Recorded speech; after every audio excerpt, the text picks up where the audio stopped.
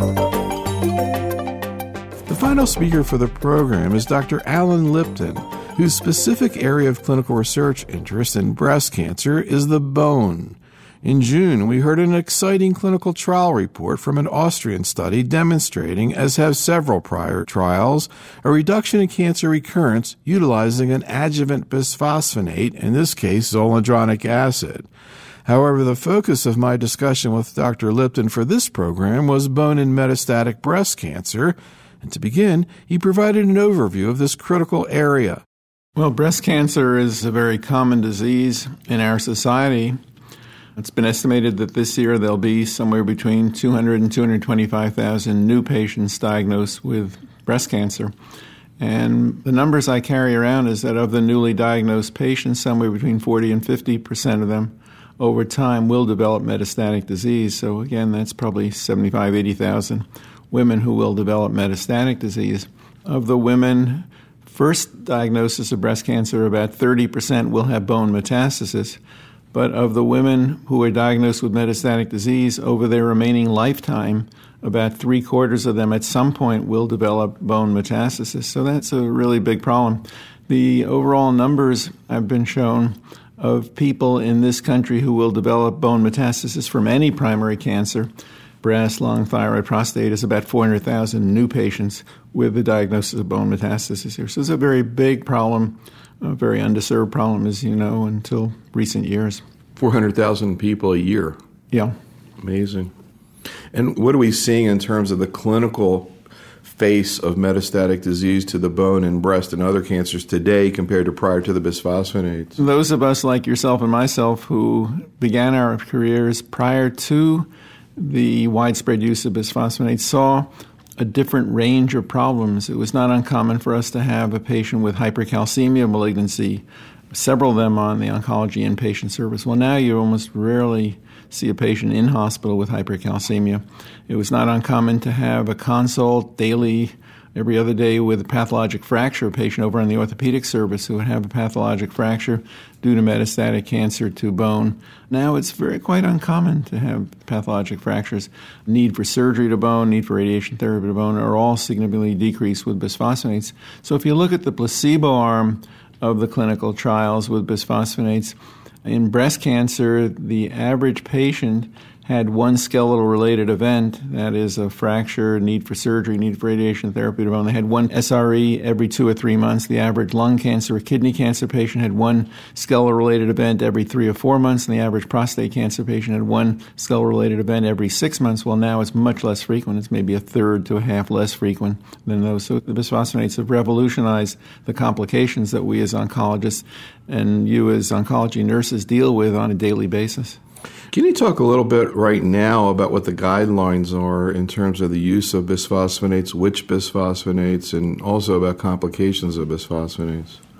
The breast cancer guidelines were first published in 2003, and the guidelines say that bisphosphonates should be instituted at the first diagnosis of lytic bone metastasis. Which bisphosphonate one uses is up to the discretion of the treating physician. In this country, we have the options of pamidronate or zoledronic acid. We don't have clodronate. We don't have ibandronate approved for that. But having said that, if you look at the controlled clinical trial in breast cancer myeloma of Zometa versus pamidronate, there was a 20% advantage of total events over time, the so-called Anderson-Gill multiple event analysis, favoring zoledronic acid over pamidronate. So I think the data very strongly favors zoledronic acid over pamidronate in breast cancer. There are lots of questions that come up as to should you start bisphosphonates on a patient who has no pain, who has lytic bone destruction. I think the answer retrospectively, Luis Costa from Lisbon, Portugal, did a study looking at the benefit of zoledronic acid starting it when patients had clinical pain or when patients did not have clinical pain, and the benefit was, if anything, greater starting it before clinical pain occurred. So I think that right now at the first diagnosis of bone metastasis, or certainly lytic bone metastasis, you ought to start a bisphosphonate, and I personally favor zoledronic acid.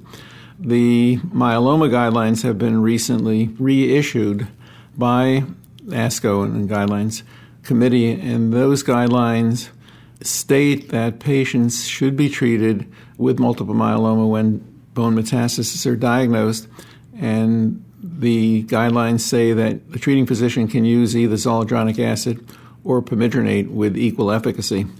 That's probably correct in the overall study. If one goes back and looks at the study, it was not a large number of multiple myeloma patients. There were 200 myeloma patients.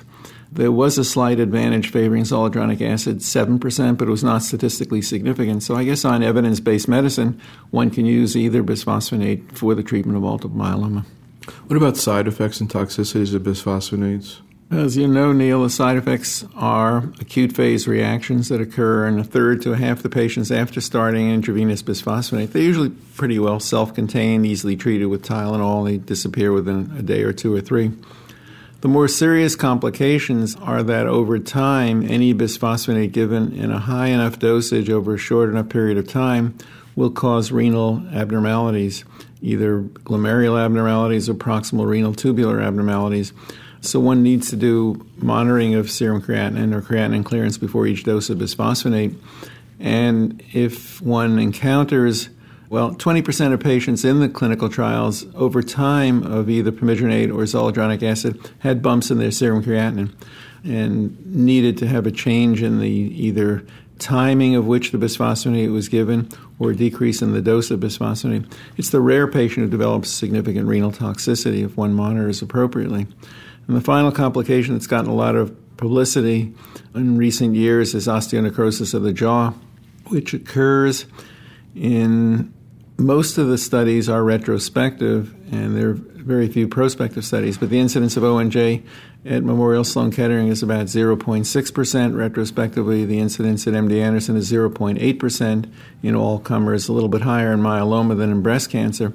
But then if you go into literature, you could go to Brian Dury's review, which showed an incidence of ONJ in 7-8%, and there are several reports from Athens, Greece, from Dimopoulos and Evangelos Terpos reporting an incidence of ONJ in the low teens in patients with multiple myeloma. Now, the caveat is that in many of those retrospective series, there was dental surgery done prior to the administration of a bisphosphonate before we recognized that you should get that out of the way, and that's a no-no. And there was significant dental infections, periodontitis, in a large number of those patients.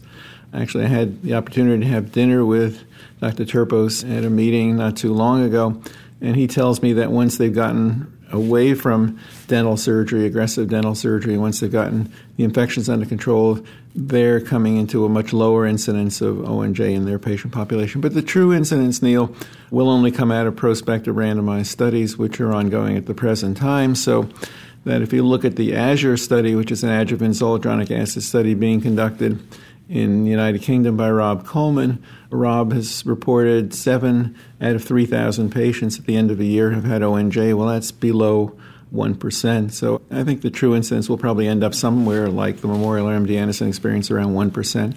Now, the question really is it being caused by the bisphosphonate, or is it being caused by many of the other therapies that we do, or some combination thereof? If you go back in the literature, chemotherapy alone has been reported associated with ONJ, radiation therapy, the jaw is associated with ONJ, steroids, stem cell transplant, diabetes, lupus, rheumatoid arthritis have all been reported, and infection certainly, with ONJ. So we have to see what falls out in the prospective studies.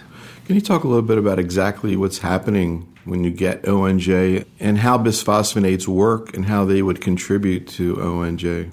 The pathogenesis of ONJ is unknown, but there are a couple of prominent theories. The first theory is that the jaw is a very dynamic structure, especially the mandible, and we always are getting infections. We're always remodeling our jaw, and you need osteoclast function to remodel and to heal in the jaw. So one hypothesis is that if you inhibit osteoclast with a bisphosphonate, you're not going to get healing in of the jaw when it gets infected or when it does its remodeling process. And can you explain what the difference is between an osteoclast and osteoblast? Yeah.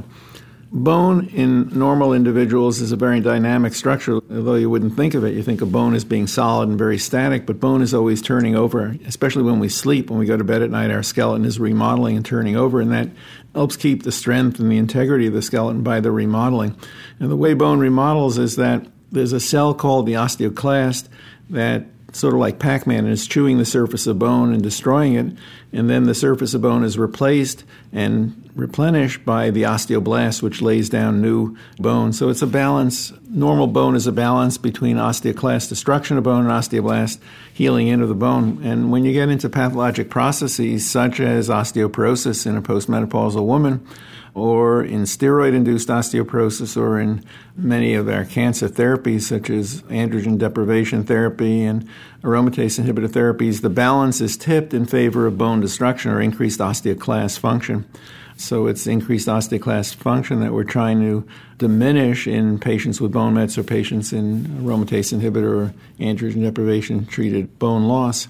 So bisphosphonates inhibit the osteoclast. They're very strong poisons, if you will. They inhibit osteoclast maturation. They induce apoptosis in osteoclast when the osteoclast ingests the bisphosphonate in the bone marrow microenvironment. So one of the theories going back to ONJ is that ONJ is caused by non-healing in of a bone that might be infected or turning over because of diminished osteoclast activity by the bisphosphonate. The other prominent theory, which I think will be very important in the future, is that it's felt that you need blood vessels, you need angiogenesis to heal in bone. Normal bone marrow has a lot of angiogenic activity, and if you inhibit the angiogenic activity, you might not heal in the bones, and bisphosphonates have been shown by Dr. Santini in Italy to be anti-angiogenic. So there are two mechanisms, either osteoclast inhibition or angiogenic inhibition, may lead to the susceptibility of bone, especially the jawbone, to osteonecrosis. Now, osteonecrosis, the word necrosis means, dead tissue. Is that essentially what's happening? Yeah, I think so. If you do biopsies, you have dead tissue. It's kind of like in no blood vessels, necrotic tissue. Necrotic tissue, yeah. What's the usual clinical presentation? So now there are 3 stages of osteonecrosis of the jaw: less severe, more severe, painful, and finally significant ulcerations that, well, go back to the definition of ONJ. The definition of ONJ, osteonecrosis of the jaw, is 8 weeks of a non-healing ulcer. That can be painful, it can not be painful, it can lead to fistula, it can not lead to fistula. So we now have a staging system of less severe or more severe of ONJ related to pain or the degree of fistula. That's important because not all ONJ is painful and causes great morbidity to patients, but some of it certainly does. And some ONJ will heal spontaneously with conservative measures. I've been told that maybe 1/3 of patients with ONJ will heal spontaneously. But you're left, we've just had 4 patients at our hospital with ONJ, 1 or 2 of them being quite severe. There are some patients who will not heal in those ulcers and have significant morbidity associated with the jaw pain over long periods of time. Are there any ways to prevent or treat it? The prevention of ONJ, the current guidelines are to make sure you send your patient to the dentist to have a good dental examination and to get out of the way any invasive dental procedures before you start the bisphosphonate. So that's extremely important, and it was not done in a lot of the retrospective studies where patients may have had infections or dental surgeries right up to the time of starting a bisphosphonate. So good dental care, good dental infection, good dental examinations, and any dental surgery out of the way, certainly a month or 2 before you start a bisphosphonate, will lead to a significantly decreased risk of ONJ. If you encounter a patient who needs dental surgery, then we don't have good solid data, but I think many of us feel that you ought to stop the bisphosphonate for a month or 2, get the dental surgery done and out of the way and healed in before you restart the bisphosphonate. And you need at that point to weigh the severity of the bone disease and the risks of the patient of the metastatic bone disease versus the risk of non-healing in. And if you have the luxury of a patient who doesn't have aggressive disease, you might want to wait 2 or 3 months to restart the bisphosphonate if you choose to at that time. The other facets of ONJ are beyond recognition or conservative therapy. And in the days when it was first recognized by Dr. Marks and Dr. Ruggiero, people would operate on these patients, and it's been shown by dental surgeons that operation is not a good thing to do in these patients because they may not heal in and you just may be worsening the situation by aggressive dental surgery. So early diagnosis, preventive dental care, make sure the patients don't have infections. There have been a number of cases of actinomyces that have been masquerading as ONJ, and that would be treatable by antibiotics. So make sure it's not a dental infection, periodontitis, and then conservative treatment if one encounters ONJ. We've learned a lot about it in recent years, Neil. Let's talk a little bit about the strategy of using systemic therapy in metastatic disease in the woman who's just been diagnosed And I guess probably the most common situation is someone who's had prior adjuvant treatment, often adjuvant chemotherapy, sometimes adjuvant hormone therapy, and now has been diagnosed with metastatic disease. And I want to go through your thinking based on some of the variables involved, particularly the ER and HER2 status. But first, just to kind of take a step back in terms of what your experience is with the psychosocial issues that occur at first diagnosis of metastasis, and how you, as an oncologist with your nursing colleagues, try to sort of deal with the crisis that these women are facing. I think you use the right word, Neil, in terms of crisis. The news to a woman that she has had breast cancer for a number of years, sometimes many, many years, and now we suddenly have found, because of her symptoms, because of testing that we've done, that the cancer has spread to other parts of the body, is devastating news to a healthy woman who's living her normal life at that point. And we've suddenly told her that her back pain is due to the spread of cancer to bone. Cancers come back 3 or 4 or 10 or 15 or 20 years after we gave her adjuvant therapy. It has now been unsuccessful. And if she asks the question, we have to be honest and tell her that the average lifespan that she has left for her is probably in the order of 30 to 36 months. And that's horrible news, especially to any person younger, 50, 60, or a little bit older, 70, 80, or even 90 years old. You're telling them that they have an incurable advanced disease and they're going to suffer from that disease. So how horrible for the patient, and how terrible is it for us to have to give that news to the person, but that's sort of part of our job. Now, how do you support those people? Well, it's the team that does that. The nurse plays a terribly important part. You know, we physicians are busy. We're pushed more and more by either our private practice situation, if you're in private practice, or our administrators, if you're in academic mode, as I am, to see more and more patients in a shorter time, generate more money for the institution or the practice. So our time is relatively limited, and it frequently falls upon the nurse to spend a little more time with the patient and the family to deal with some of the psychosocial problems that they experience. And it all becomes part of a team. Sometimes the social worker can be an enormous help, or even more often, it's the family and the people, the support group within the family, the wife certainly, the husband, the children, the relatives who live close by, and most importantly, the clergy, people who are enormously valuable in the psychosocial support in any way. So there's no one size that fits all, but any ways that you can see help within the family structure, within the community structure to help the patient, you try to bring on board to help the patient who's been given this terrible news. What do you see in terms of the women who seem to be able to cope with this well, as opposed to women who have major problems dealing with? What are some of the tools available that you see that help patients? Well, in the area in which I practice in central Pennsylvania, I think we're really blessed with very strong support systems. So we have many families that live together in close quarters within the same town or within an hour's drive. And if the family comes, or you'll reach out, or your nurse will reach out to other family members and try to see who's available for any amount of time to come and visit mom and dad periodically, or to come into the home each day. And that's a big source of support with people who live in relatively small towns or small cities. We also, within central Pennsylvania, have a very strong clergy backup and social support system. So many of the towns have social organizations that will be supportive of the patient. And I find that the local clergy people are extremely valuable. Communities are tight-knit.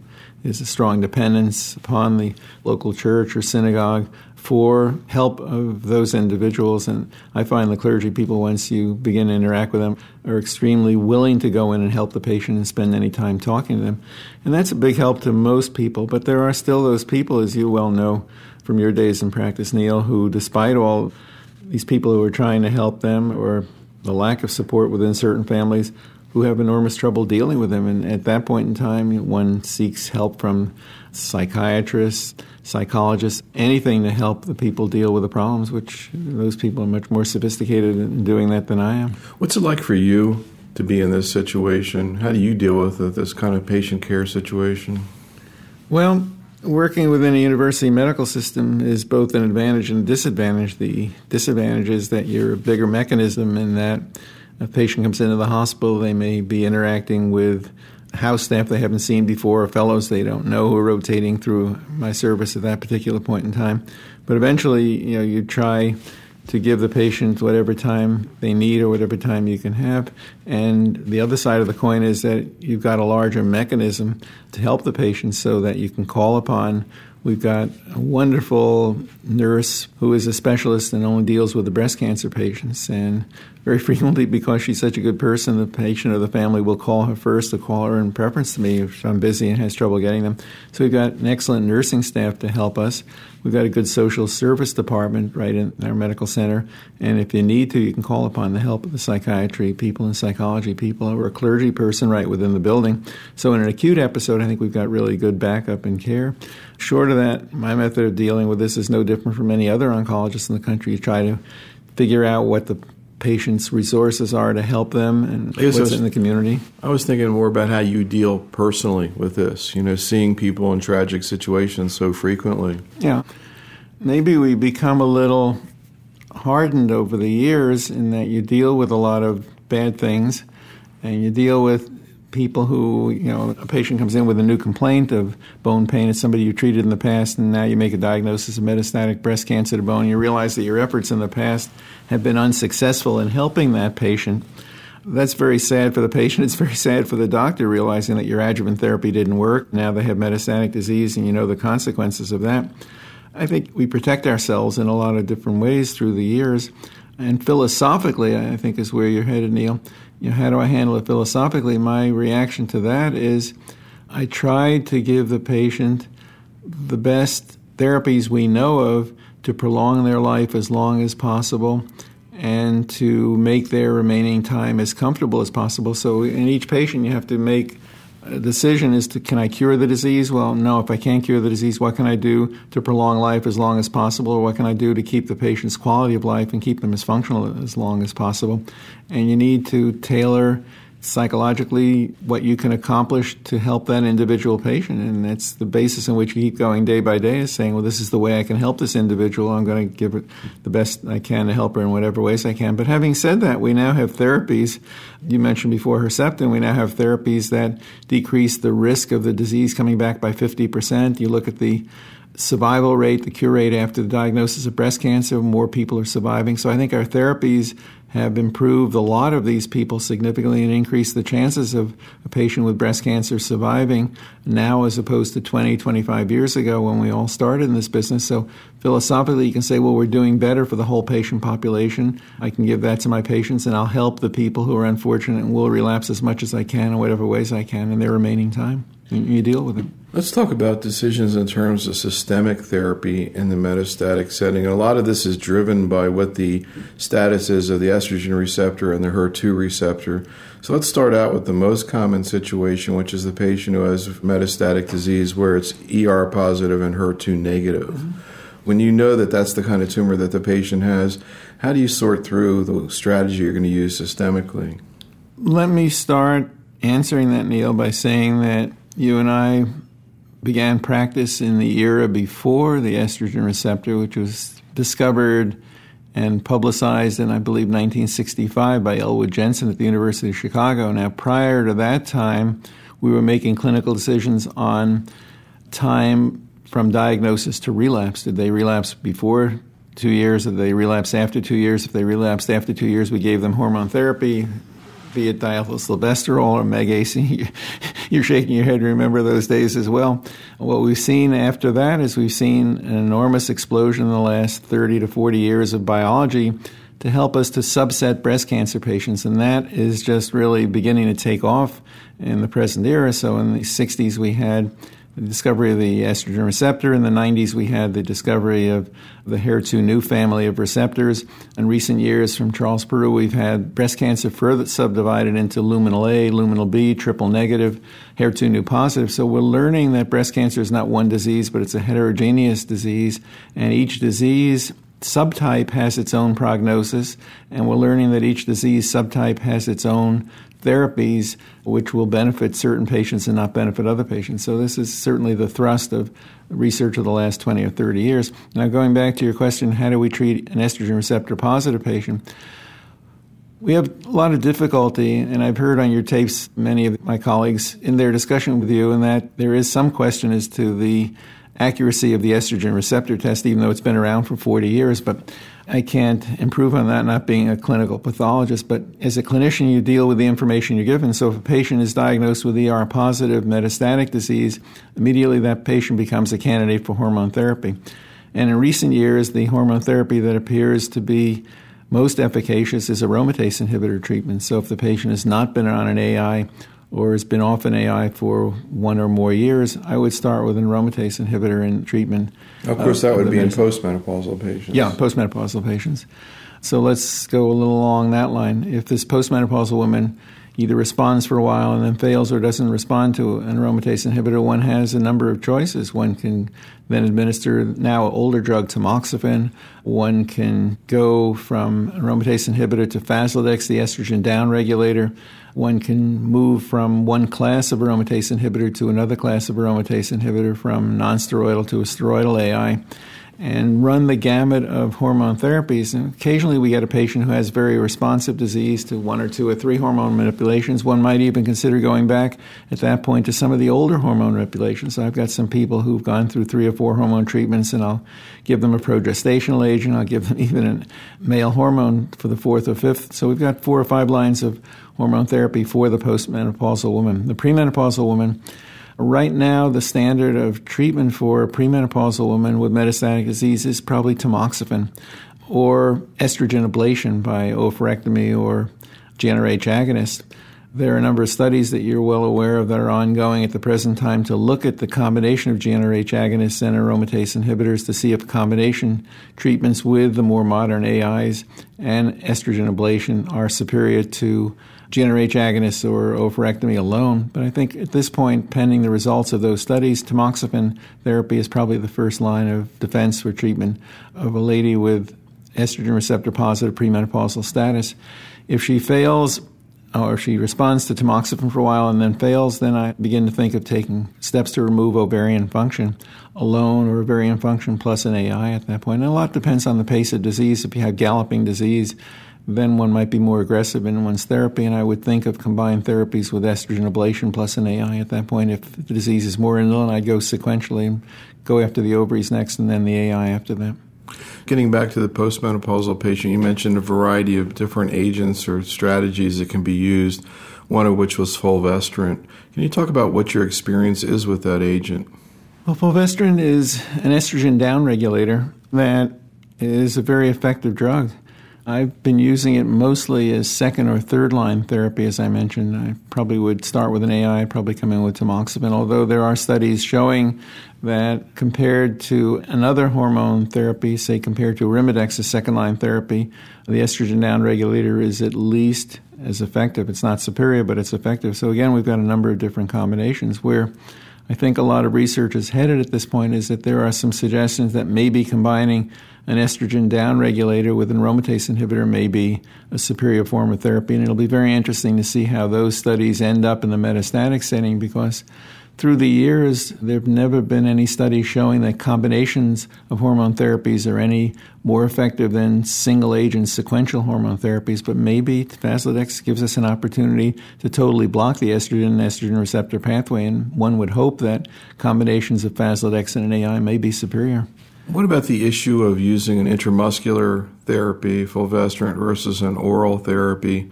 Are there patients where you think there's an advantage to be using an intramuscular? Yeah, there are patients who certainly on oral drugs are non-compliant. And there are some patients who, for one reason or another, they have decreased swallowing function, or they're getting a lot of side effects from their disease. They're somewhat cachectic or weak, or older individuals may not remember to take their pills. So there could be a lot of advantage in selected patients for an IM shot or subcutaneous shot once a month administered by the nurse to ensure that the medicines are getting to the patient, rather than these patients who have trouble complying with an oral pill daily may not be getting it. So I think there could be significant advantages of compliance for selected individuals. On the other hand, there are other people who prefer to take a pill themselves rather than having to have a nurse come into their house, or they go to the doctor's office in order to take Faslodex or take a shot. So you need to individualize it, but there could be advantages both. What I've heard oncologists talking about, too, getting back to the beginning of our conversation, is in patients who already are coming in for bisphosphonates, since they're coming to the office anyhow, to be able to get the fulvestrant. That's a very good point, Neil. If the patient has to come to the hospital anyway, then there could be a major advantage of getting the chemotherapy, getting their bisphosphonate, or getting their Faslodex and their bisphosphonate the same day in the hospital and not have to worry about taking the pills every night for the whole month. It could be a major advantage. On the other hand, if the patient doesn't have to come to the hospital for any other reason, coming in just for the Faslodex injection may be a burden to them and a waste of an afternoon. Now, most of these patients, really all of them, I guess, unless they die of something else, who receive hormones or metastatic disease at some point, even if you maybe try 2, 3, 4, whatever number of hormones, are going to just stop responding. And at that point, people start thinking about chemotherapy. Mm-hmm. How do you sort through the decision at that point in terms of choice of chemotherapy and whether to use the anti-angiogenic or anti-VEGF agent bevacizumab or Avastin? Yeah. Right now, we know that every patient eventually will become hormone independent. The disease will become resistant to hormone therapy, unfortunately. Then we would start chemotherapy on patients. Right now, I think most of us feel that single-agent chemotherapy sequentially is the way we go. There are very few studies showing a survival advantage of combination chemotherapy, and you run into more toxicity. So having said that, I would start a patient on single-agent chemotherapy. One can choose a taxane, one can choose a LOTA, and then go sequentially to other agents. But if you have a patient who has rapidly progressive disease, their clinical status is going downhill rapidly, they have extensive liver metastasis, and you're afraid that the patient may get into a life-threatening situation within a short period of time, one certainly would consider a combination of chemotherapy of their own choice, be it taxane and carboplatin or some of the older combinations. That would be the main reason to choose a combination. The question of Avastin is a very important question, knowing the results of the Avastin taxane study is first-line therapy for metastatic disease, showing a significantly prolonged time to progression of disease, although not a survival advantage. I think right now I've used Avastin with taxane in a few individuals, some patients with metastatic disease, again, primarily liver metastasis, and I've had a couple of really nice responding patients who had remissions of 12 to 18 months on the combination. Now, what about the patient who has a HER2-positive tumor?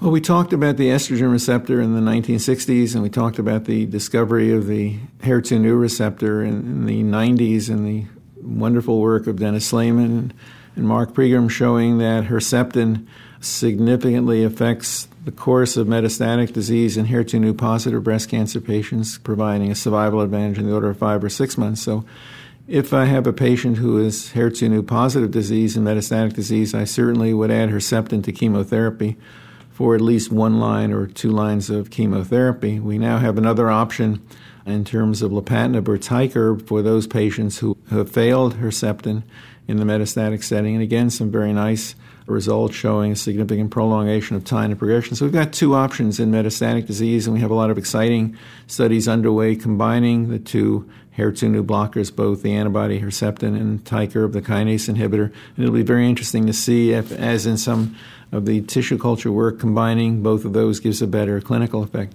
The other important thing is that the adjuvant use of Herceptin, and some studies that have been done, Edith Perez has reported them as well as other groups, showing that adjuvant Herceptin can decrease the risk of relapse by about 50%, a hazard ratio of 0.4, 0.5.